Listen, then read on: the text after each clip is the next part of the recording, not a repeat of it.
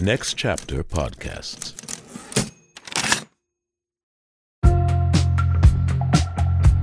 Hey y'all, I'm Otis Pickett, the University Historian at Clemson University and a man of faith based here in Clemson, South Carolina. Welcome to Purpose That Prevails, a podcast about faith, religion, and walking a faith-based life. On the show, we're going to be joined by both believers and scholars, leaders in the fields of education, history, and religion. My hope is that you find these conversations inspiring, and maybe you and I will even learn a thing or two along the way. Before I introduce my guest for this week's episode, I'd ask that you subscribe, rate, and even review the show on Apple Podcasts, Spotify, Stitcher, or wherever you've stumbled upon the show. Please also tell your friends, family, and pastors about it, as we love to get support and get the word out. Okay, now to my guest for this week. My guests today are Dr. Vernon Burton and Dr. Rhondda Thomas, two of my esteemed colleagues here at Clemson University. Vernon Burton is considered to be one of the most distinguished historians of American history living today, especially when it comes to the history of the American South. The Matthew J. Perry Distinguished Chair at History and Professor of Pan-African Studies, Sociology, and Anthropology at Clemson University. Vernon has been a pioneer among white Southern Christians advocating for ending systemic racism in America, and has been a leader in creating awareness about how African Americans were unfairly treated by the American Supreme Court. Vernon's work as the director of the Clemson Cyber Institute from 2010 to 2016 has been monumental in establishing a digital history collection at the university.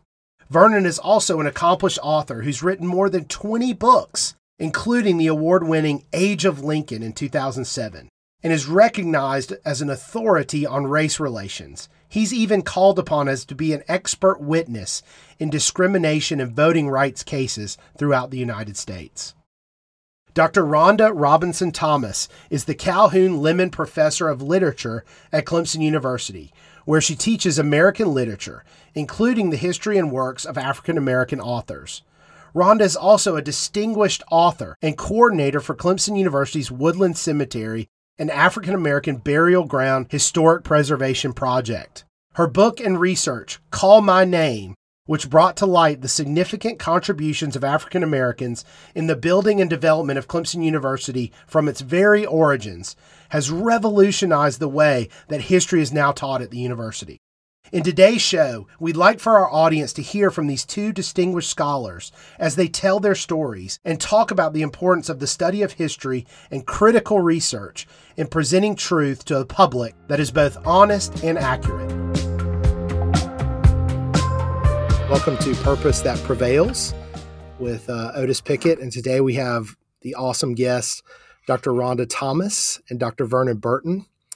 And I just want to say, as a personal aside, that when I was looking to come to Clemson, it was really to work with these two individuals because of how much I admire you both personally and how much I admire your work and your scholarship.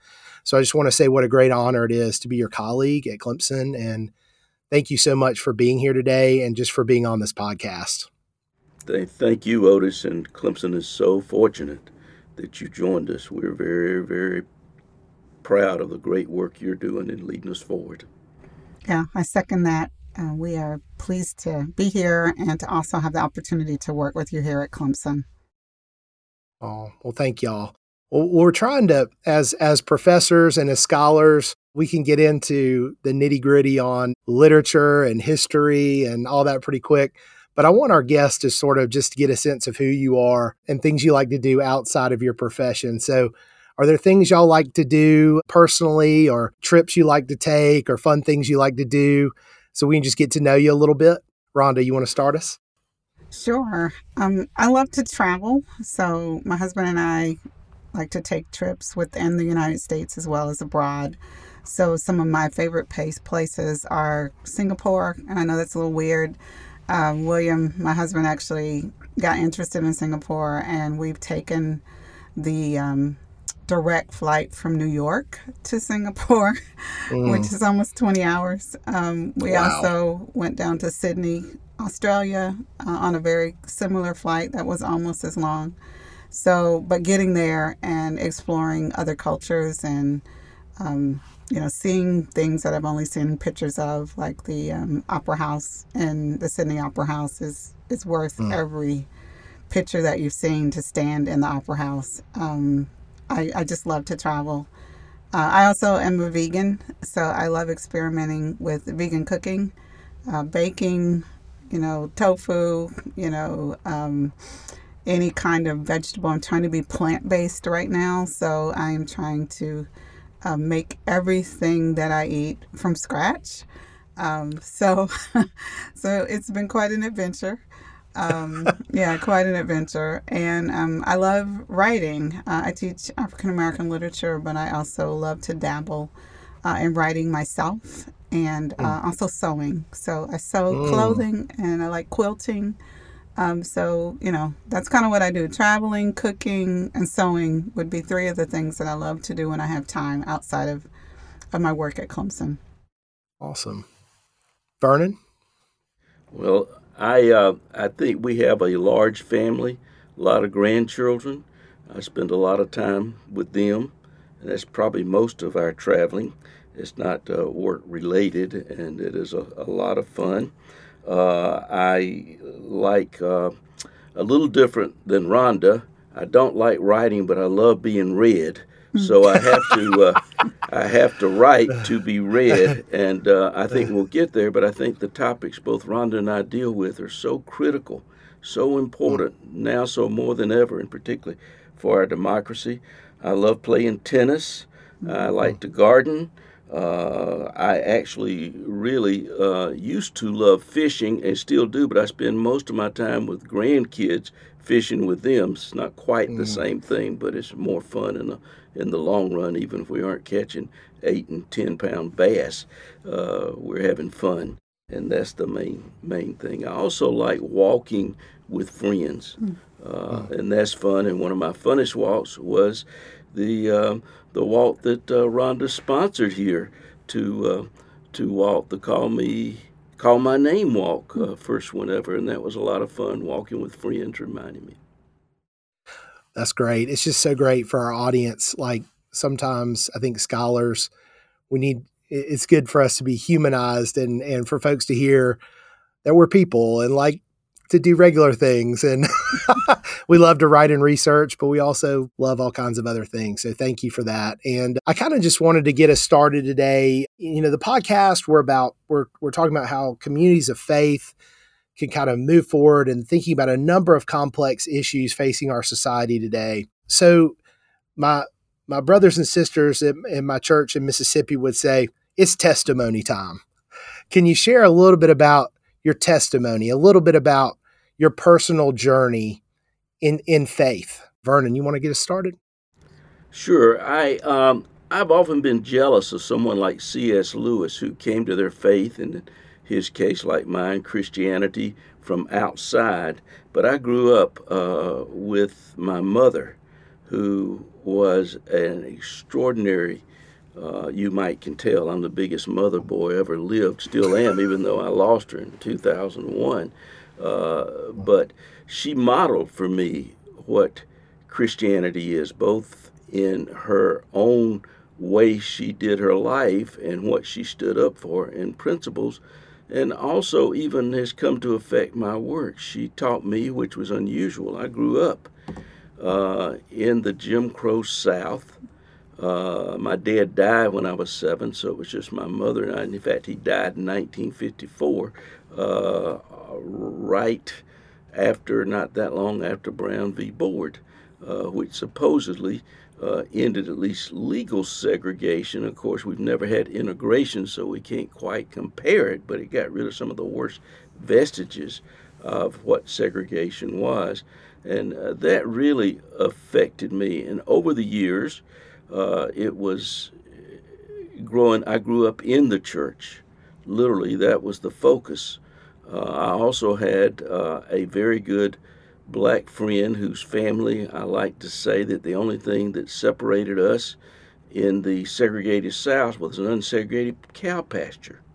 And we grew up together. I did not realize how controversial it was, but I slept at his home in the same bed. He slept at my home in the same bed. We ate at the same tables, and To give an example, my mother got in trouble because the three of us were riding the front seat together.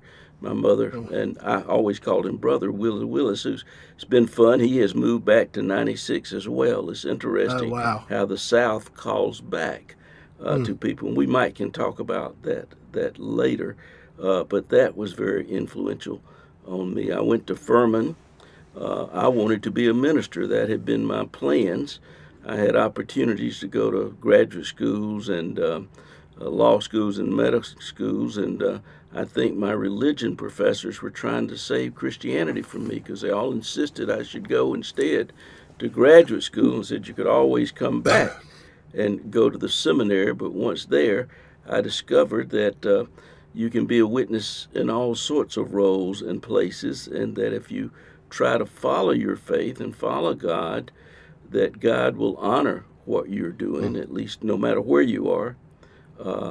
So I can go on and on this, Otis, but it has been keep all that in mind. Central part of my life, and it reflects, I hope, in my work. And I become more conscious of that in the topics I write about. The last book I wrote about justice for race in the Supreme Court, for example. My motto was, in fact, the prophetic tradition that I saw in the Old Testament, the New Testament, Dr. Benjamin E. Mays, Martin Luther King Jr., and many others, as I was trying to use history in a way to make people aware of how we got to where we are and some of the issues we deal with. Thank you, Vernon. Keep all those things in mind. I mean, this is going to be interwoven throughout our conversation, so we don't have to put an end to it. This will just be an ongoing discussion, but thank you for that. And Rhonda?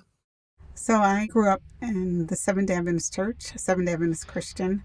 My parents and grandparents were Seventh-day Adventists, and so I grew up in a family where the family that prays together stays together. We went to church every Sabbath, every Saturday. We're Sabbath keepers. And for us, we also keep the Sabbath from sundown Friday to sundown Sabbath.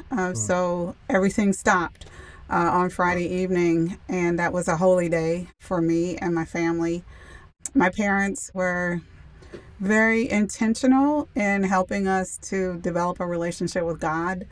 So we studied, my brothers and sister and I studied our Sabbath school lessons so we could participate in Sabbath school when we got to church. We were very involved in community outreach. The Seventh-day Adventist Church is known for its community outreach. So that's everything from, feeding and clothing those in need. We have an annual program called Ingathering where we would collect money and then pump that money back into the community for various community initiatives. We have an international arm now called ADRA. So if there's a disaster in the world, Seventh-day Adventists are going to be on the scene. And we support, those international efforts through our offerings. So I kind of grew up in this church where you were taught, there was a song that we were taught when we were young people called Dare to be a Daniel, Dare to stand alone. Dare to have a purpose true and dare to make it known. And I remember singing that song as a child and wondering what that meant for me. What does it mean to dare to be a Daniel if you have to even stand by yourself? To dare to have a purpose, to dare to live that purpose no matter where you are. So my education, I started in public schools, and then I was in Seventh-day Adventist schools from 5th grade through 12th grade and also through college. And so I was getting an education in how to be a Seventh-day Adventist Christian at home, but then that was also being supplemented by the things I was learning in the classroom. And on top of all of that, I was seeing how my parents were negotiating life. And my dad was a great storyteller, and he used to tell us stories about his upbringing. And one of the stories that really stuck with me is my dad went into the military right out of high school. And when he came home from the military, he worked at a bottling company in Colombia. And he told me when he got there, he noticed, and this was like in the late 50s, early 60s, that the African-American employees were not being treated very well. and the supervisors were talking to them in very negative ways and using language that was common at the time, the N-word, and other terms that were very derogatory. And my dad had just come out of the military, and so he said he got there, and and they were treating him like they were treating everybody else, and he was like, "Oh, wait a minute, I don't want to be called those names, and I want to be treated with respect." And he said his boss called him into the office and was like, "Who are you?" Like everybody else doesn't care, everybody else doesn't say anything, and and I think my father, through his own sense of self that had developed as a Christian, as well as his military training, that he was able to stand up and say, "I demand fair treatment." And his boss treated him well. And so everybody else on the job saw that he was getting different treatment. So they came to my father and said, "Hey, could you kind of go to bat for us?" And Daddy could have said, "Hey, y'all need to speak up for yourselves," but he didn't. And my father actually went to the boss and said, "Hey, instead of sending everybody home after they work 40 hours a week, maybe on Wednesday or Thursday, pay them overtime. Or could you all change the language that you're using when you refer to these Black employees?" And they did. They did. So here's my dad. He's not on the front lines of the civil rights movement, but in his sphere where he was pulling in those Christian principles that he had learned to make a difference, right? To stand up for justice when other people are to be oppressed or being oppressed. You stand up for them. And so as he's telling me these stories about him and my grandfather, I could tell you other stories about my granddad doing a similar thing. I saw him saying, "As Christians, Rhonda, as Earl B. Robinson and Naomi Robinson's daughter, we expect you to also stand up for those who cannot stand up for themselves, don't have the courage to stand up for themselves. If that is the right thing to do, then we as Christians have a responsibility to stand in the gap and do that." Yeah, and that gets to that sense of purpose, right, that you kind of got as a child, that we all have a purpose. Yes, that you are not just here to get a degree and get a job, right, to get married and have a family. That as Christians, we have a higher calling on us, no matter who you are and where you are. That we all, if you're going to say, "I am a Christian," then we have a calling on us to be, to make a difference in our world, in our neighborhood, in our schools, in our communities, in our towns. That we cannot sit on the fence. We cannot, if we see something has to be done, we need to be first in line to be those change agents in our, within our spheres. Wow. So I'm just thinking about kind of growing up in South Carolina, kind of being raised in a state in the 1970s and 80s where the history about the state that I had really great teachers, but the textbooks didn't mention much about the trading of enslaved people in Charleston, for instance, where I grew up, or it seemed to be that some history was taught, other aspects of history weren't taught. And as I came to Christian faith and was studying history and went into seminary, one thing that really struck me about history, or really any kind of academic study, is the search for truth. And that's something that as Christians, we're ultimately about what's true, right? And that was just a really big part of my kind of scholarly journey. And I was wondering how, you've touched on this a little bit, sort of how your purpose or how your faith kind of led you into a direction of scholarship. And was it that search for truth? Was it other interests? Like, how did your faith begin to connect with your professional life? And what did that look like? And Vernon, you want to start us off there? Well, and I think I wasn't thinking of history as a youngster. I grew up in the Southern Baptist Church in a small town, a textile town, which I lived in the country right outside, but called 96, South Carolina. I saw the worst of segregation. I asked questions. So I was a child of the civil rights movement. that is, a little young for it, but also the Vietnam War. Those two things were central in me forming my ideas, and I had trouble reconciling people who I knew that were very, very good, decent people to me, and yet they were so bad on issues of race or even with the Vietnam War and protesters and things. And I couldn't reconcile that very well, and I think that's what led me into thinking about these things. I will say that, I made it all the way up to a Presbyterian elder at the University of Illinois, and I think if I had not retired early to come back south because I want to teach, I think I'd have made Episcopalian because I was on my way up.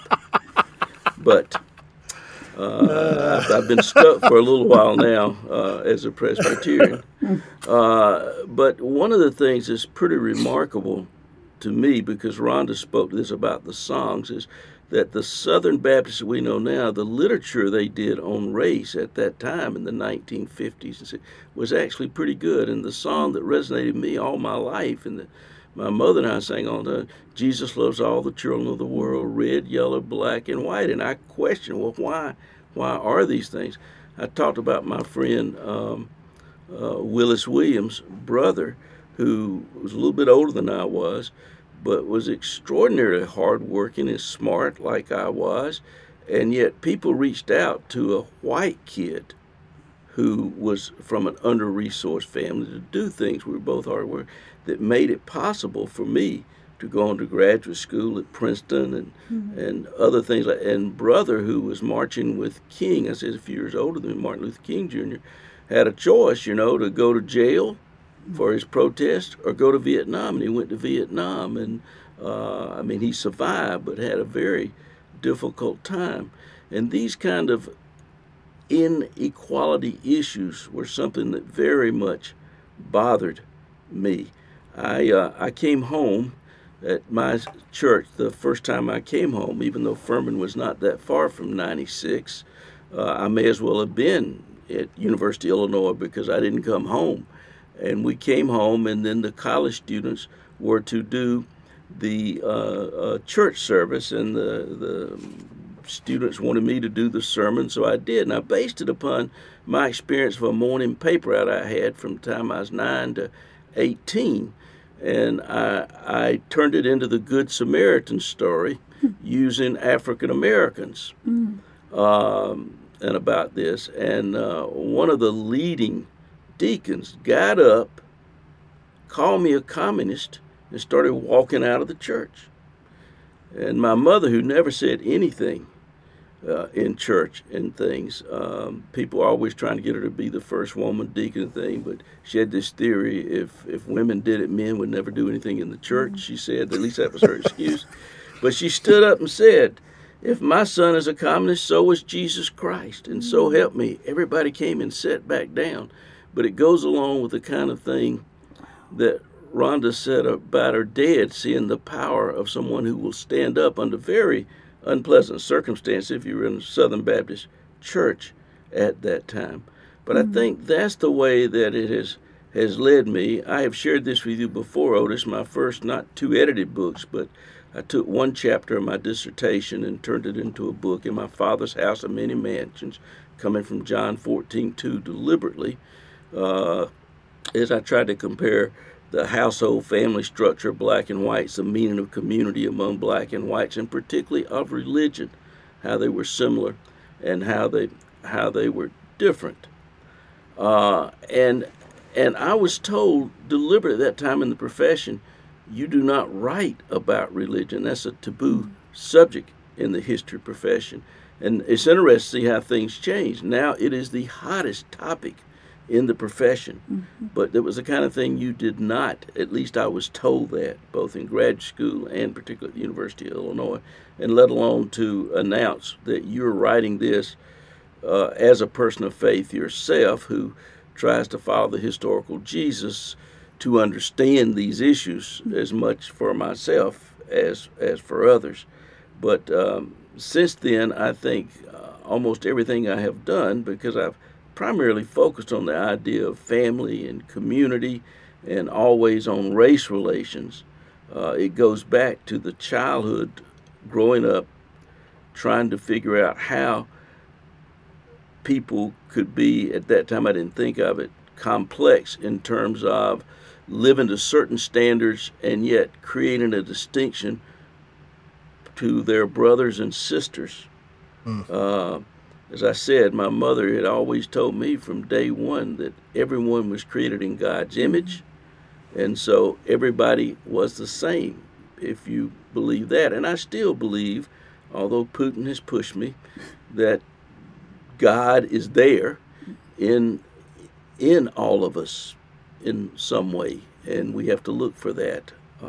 And I actually try to look for that when I am thinking about readers as to how I can convince them to think about things.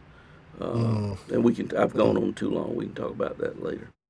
That's great, Vernon. Thank you. How about you, Rhonda? Well, as I said, in the Seventh-day Adventist Church, there is a heavy emphasis on studying. So studying Sabbath school lesson, reading the Bible, their devotionals. So I think about my grandparents, both who were not able to finish high school. And if you were to have talked to them, you would have thought that they had gone to graduate school. And I firmly believe it is because of the emphasis on studying, on literacy, within our church, and for many African Americans who grew up at the time, like in the 20s and 30s and 40s and 50s with my grandparents and my parents, and didn't have those opportunities to learn, then the church became a place where you could learn to read and you could learn to study and you could learn to be a critical thinker. And so for me, coming up in the 60s, being brought up in that culture, the thing that I learned very early is to ask questions. So I was always asking questions and always getting into trouble because I was the kid, anybody have a question, I'm raising my hand. You learn to be very observant. And so I'm looking around. When we left Blakely, Georgia, we left South Carolina when I was 2 years old, when my dad was having trouble finding work. And we ended up going and living in Blakely, Georgia, from the time I was 2 until I was about 10. And so we left the year that they integrated the schools in Blakely. But when we got to Atlanta, many of the schools are still segregated. So I'm just like, including some Seventh-day Adventist schools. And I'm like, okay, wait a minute. The public schools are being forced to integrate, but there are these loopholes, right? I'm like, how do you get around, a federal mandate and not integrate your schools? So I'm just starting to kind of look around at this world. I had grown up mostly in an African-American environment, have very, very little contact with white people, except when I went to the grocery store or when my dad would have to go to the superintendent's house and drop off something, or when we would have these big, global meetings for Adventists and we would gather somewhere. I would see people from all over the world, but I didn't have any white friends. I didn't have any interactions with white people until I was in 9th grade and went to a predominantly white boarding school, Georgia Cumberland Academy. So even there, it's just like, why am I just meeting you all? I have all these just simple questions about why are there all these walls of separation? And then that began to translate into, as I learned more about world history and about the history of slavery, I didn't see stories of resistance, right? I didn't hear about people who were escaping or people who were fighting back. And I kept thinking to myself, there have to be stories of enslaved people who fought back, right? There have to be stories of rebellions. And so I was kind of on this quest to find these stories. I was interested in medicine first, and then I decided to go into journalism. I wanted to write stories. I was going to be a storyteller. I was going to work all around the world, and I was going to report. I was going to be a foreign correspondent. I had all these big dreams of telling stories on the front lines of the action all around the world, even war. I mean, that was like my initial childhood dream. And then I was going to swing back and be a professor after I got all this cool experience as a journalist. Of course, my life took a different direction, which we can talk about later. But that quest for truth and that quest for answers kind of followed me everywhere. And as I became more conscious of the omissions of Black history in my education and the national narratives that I was encountering, I began to ask why. Like, why are these stories missing? As my dad and mom told me stories of their own lives, and I could see this richness in their history that I didn't see reflected, in the textbooks. I didn't see it reflected in museums I was visiting. I didn't see it reflected in books in the bookstores that I was visiting. And I thought, why is there this concerted effort to not tell the history of Black America, when I knew, from hearing stories in my family, from visiting family members, that there was this rich history, and that what I was experiencing and seeing as a Black person in America was not being represented even in my lifetime, right? The story of my own life was misrepresented in the media. And I kept wondering why. Like why aren't people telling the truth about the history of my people and my own experiences as a Black woman growing up in America? And so initially I was kind of going down that journalism track, and I did have an opportunity to teach journalism at Columbia Union College, which is now Washington Adventist University. But I had a dual appointment in the English department and the journalism department, and I started teaching Introduction to Literature, and I finally had a chance to start reading about the history of Black people. It was during the 90s when there was this really explosion of texts about African American history and literature, and I started reading, and before I knew it, I fell in love with African American literature and decided I was going to change my career in my 30s and go back to graduate school so I could teach African American literature. Because once I found the truth, I needed to share it. I wanted to be able to introduce these stories, this literature to students. And so I was willing to put my life on hold, and I went back to school, had to get a master's and a PhD. So it was about a 10-year journey before I actually had the opportunity to start teaching at Clemson. But that's what happens, right? When you become a seeker of the truth and you find it, then you want to share it. And for me, that whole curiosity, the questions, that pursuit of truth, that finding the truth, then it's like I want to be in a position where I can share this and empower students to also ask those questions, right? To seek the truth. And then when you find it, you have a responsibility to share it. Wow. So it's amazing. There's something sort of innate within us that responds to truth. Isn't it? Isn't that interesting that we kind of hear part of the story, and there's something in us that is just driving us to seek and ask questions.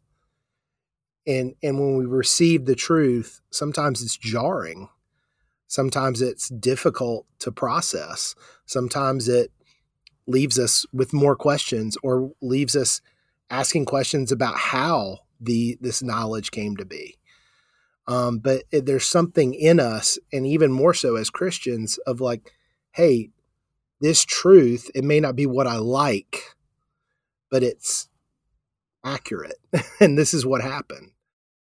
There's this history that I could not stay at Clemson and not talk about. We walk in the footsteps of enslaved people and sharecroppers and convicted laborers and wage workers whose blood, sweat, and tears built this university.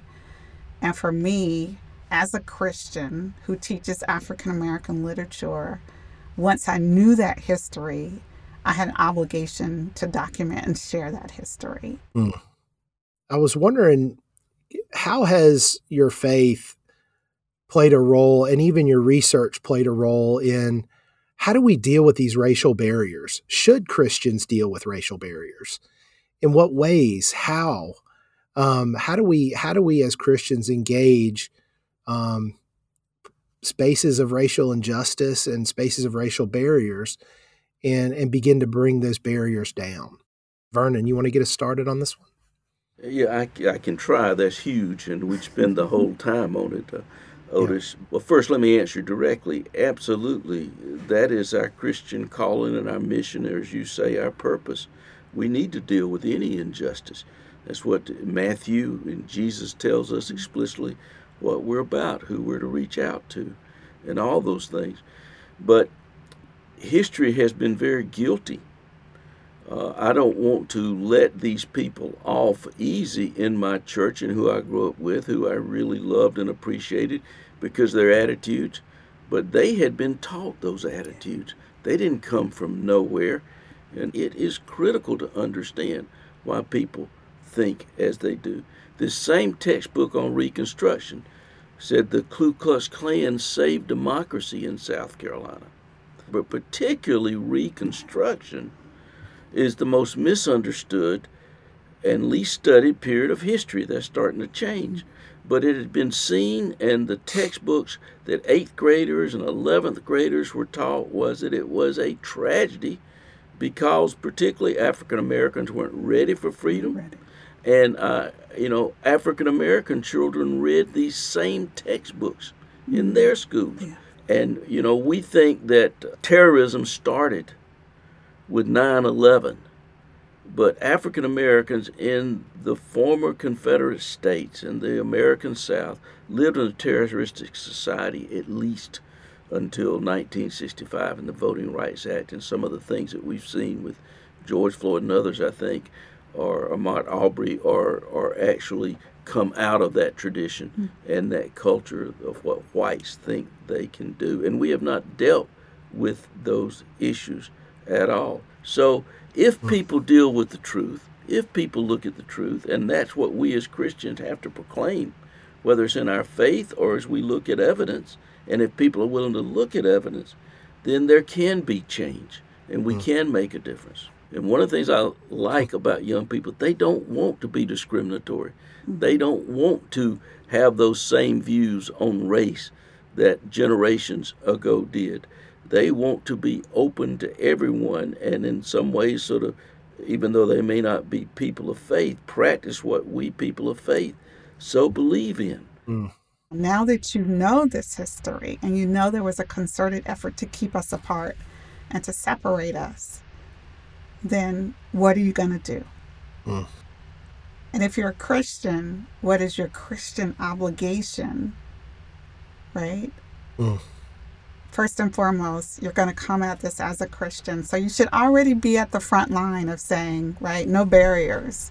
But now you've got this historical evidence to undergird that, calling from God to say that we are all one, that we should all, help each other no matter who we are, where we are in life, whatever your station does not matter. Then what do you do when you put those things together? What kind of citizen do you become when you have evidence to inform this calling that God puts on your life as a Christian? One thing that you both mentioned, which is just really fascinating, is like the ways in which, as you begin to speak truth and write things that are uncomfortable, the way people try to dismiss it. And I think, Vernon, you talked about a couple of times, like being labeled a communist, which in the Deep South, there's not a worse label to be given. I mean, if you grew up in the Deep South, I mean, that is a pejorative statement to a Southern Baptist man that's discrediting you or attempting to discredit you to your community. And I think about the impact of that in Christian culture, which has caused us to read more narrowly, and we're not reading as broadly, maybe. And I remember just kind of being in seminary and a professor of mine saying, listen, there's no square inch of all of creation and all of the history of the world that Jesus does not cry, this is mine. And therefore, Christian, you have freedom to go and read and study any area and field and search for truth. What would you say to Christians who may be hesitant to pick up books that might challenge some of their thinking. I mean, what would you say to folks in that place? Well, I think that one of the great tragedies is the corruption of faith and the church in terms of Jesus and what he instructed us and how he lived his life. To me, that is one of the greatest tragedies, because the church, instead of being a place that has often encouraged people to think and listen, even though the church would be the first to say that God gave us minds to think, that God spoke to his people with a covenant through Israel, that the Bible came down, but that God continues to speak to us in many ways. In fact, I learned through both the Vietnam War era and the Civil Rights movement, and also from studying American history, that you really don't get people to evaluate and come to their own conclusions and reach out of these stereotypical things they have been told and repeated if you say to them, well, you are a racist. In fact, it's not about guilt or making people feel guilty, I think. At least for me, it's not. It's about enabling them to learn for themselves. And to do that, we've got to engage other people. And there are all kind of ways to do it. I think this is wonderful. Your podcast is a way to do this, Otis. That people, I believe, do want to learn, but they have not been given those opportunities. And certainly in the last few years in our country, we have narrowed down so that instead of, I was there at the creation of this new wonderful digital world, but instead of making it open up to all people to have access to knowledge, we've gone off into our little corners and only look for people who think just like us, perhaps look like us, but certainly think like us and reinforce our already preconceived notions. So I think we must, in fact, stand up for truth and for evidence and deal with all evidence. God, or Jesus, is not afraid of evidence. I'm always amazed at how people are limiting God. I think that Christians must be discerning. I think that in this age of, alternate facts and, people who are calling lies truth, that if we say we're just going to read everything, we're just going to just try and find truth and just go anywhere. I think that the Bible teaches us to be discerning in our search for truth. And so I think we do have to be careful about what we open ourselves up to and who we listen to and what we watch, because some very well-meaning Christians have ended up getting persuaded to believe lies. One thing that our listeners, they're in different places. Some folks may have kind of started down a journey of trying to understand these issues in our society. Some folks may be further down the path and are just kind of got weary. And some people are, like y'all, been in this for a long time and just need some hope. What advice would y'all give to people just in different stages of this journey? There's things you've learned and your understanding of your faith and what it tells you. What would be some things you'd share with our listeners? Vernon, you want to get us started? Sure. I'd say, and I think both Rhonda and I have said this over and over, seeking truth is pretty much what we're about, and that's what we seek as Christians as well, the truth through Jesus Christ and the Spirit and the Holy Spirit. Like Rhonda, I actually begin every morning with scripture reading and prayer. And, I pray for the Holy Spirit as well to guide me. And I really believe that God does honor prayer. And I think that's important. But seeking truth on a more practical level, particularly for white listeners, it's very important that you read black scholars, black novelist as well to understand this perspective. So take this opportunity to read for perspective. Look for other perspectives. That's not going to hurt you in any way. You Right. can make up your own mind. I mean, you need to learn to think critically, Right. but I think reading is always there and always searching for the truth. I think that if you can get to Washington, D.C. and visit the Smithsonian's African American Museum of History and Culture, it tells the story. Doesn't start in America. It takes you back to Africa and Europe with the transatlantic slave trade, and you go on this journey, right? First 3 levels, you're working your way up. And it's one of the broadest and most comprehensive introductions to African American history that I have seen done, and done very well. But that's what happens when you get into public space. You actually meet other people who are seeking to know and to gain knowledge and understanding. And you have these moments where you actually interact with folks and you see that you're not the only one who's seeking to learn. So, Rhonda, getting back to your thread analogy in the tapestry, if I'm trying to pull together all these threads of today, sort of thinking about big lessons that we learn if we're on this journey toward racial healing. And one of the things that we've talked about is evidence and truth and reading, and the importance of starting with facts. And the other thing that's been brought up is the importance of relationships. And the experiences of others, and being rooted in understanding not only the experience of people who look like us, but what have been the experiences of people who don't look like us. And so trying to experience things more broadly. Another thing that's been brought up, a third kind of thread, is how can we advocate? How can we stand up? How can we speak? How can we be engaged in our communities, in our faith communities, in the places we live? I would say this honest search for truth must begin with us.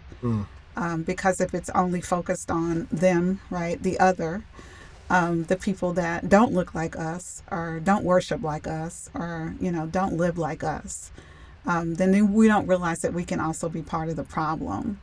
And that there is work that we need to do in our own communities, as well as, kind of bridging these gaps between other communities. And then as you begin to learn, like, how do you thread those 3 things together, right? Those 3 approaches together, right? Yeah.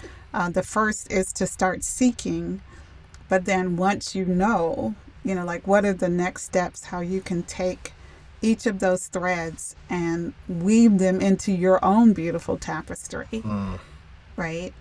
So you see that tapestry out there, but you also have the opportunity to create one for yourself, for your community, for your family.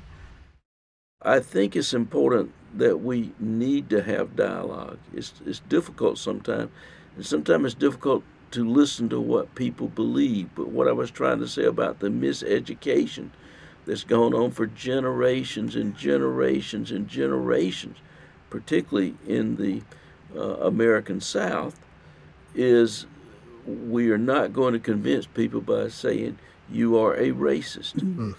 You've got to understand where they're coming from, why do they believe what they do, and then I think you can engage them. So I would encourage us to listen to one another. The dialogue is important, and not just pretend to listen, but try to understand where other people are coming from.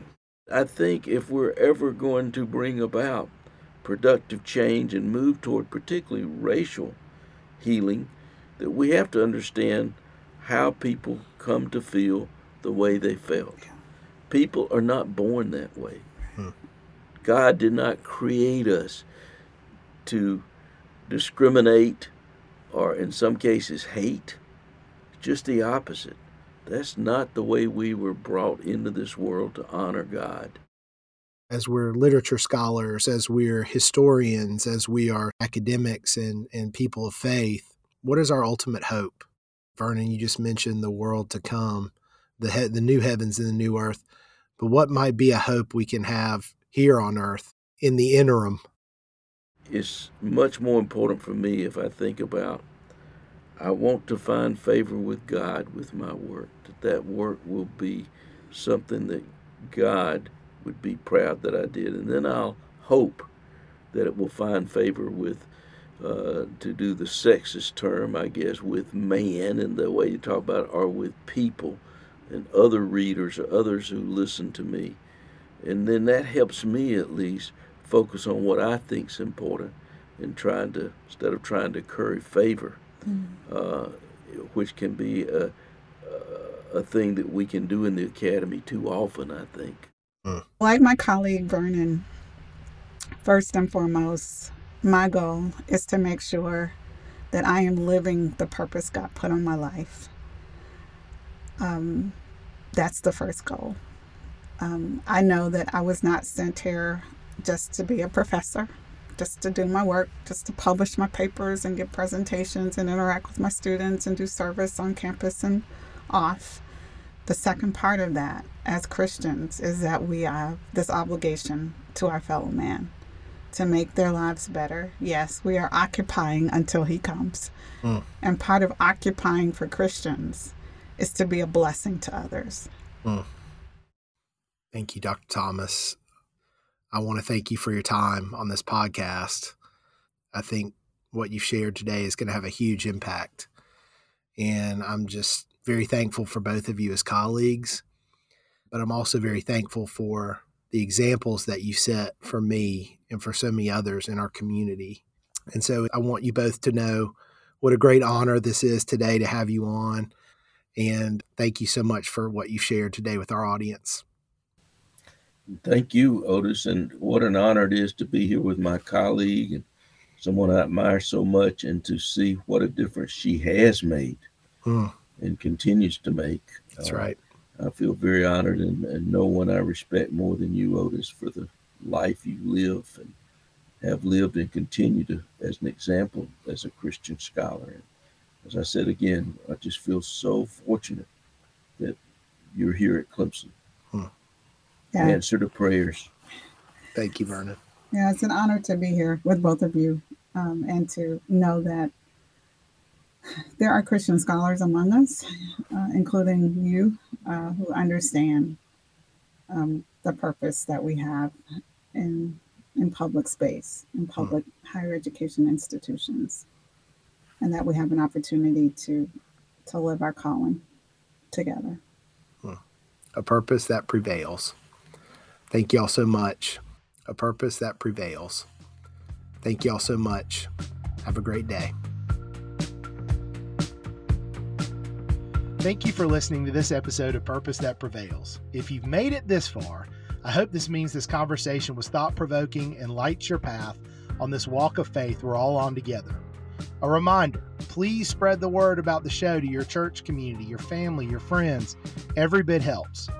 If you would be so kind to subscribe, rate, and review the show on Apple Podcasts, Spotify, Stitcher, or wherever you listen to the podcast, that would be much appreciated. It's been a pleasure for me to host the show and spend this time with you. My name is Otis Pickett. Until next time, God bless.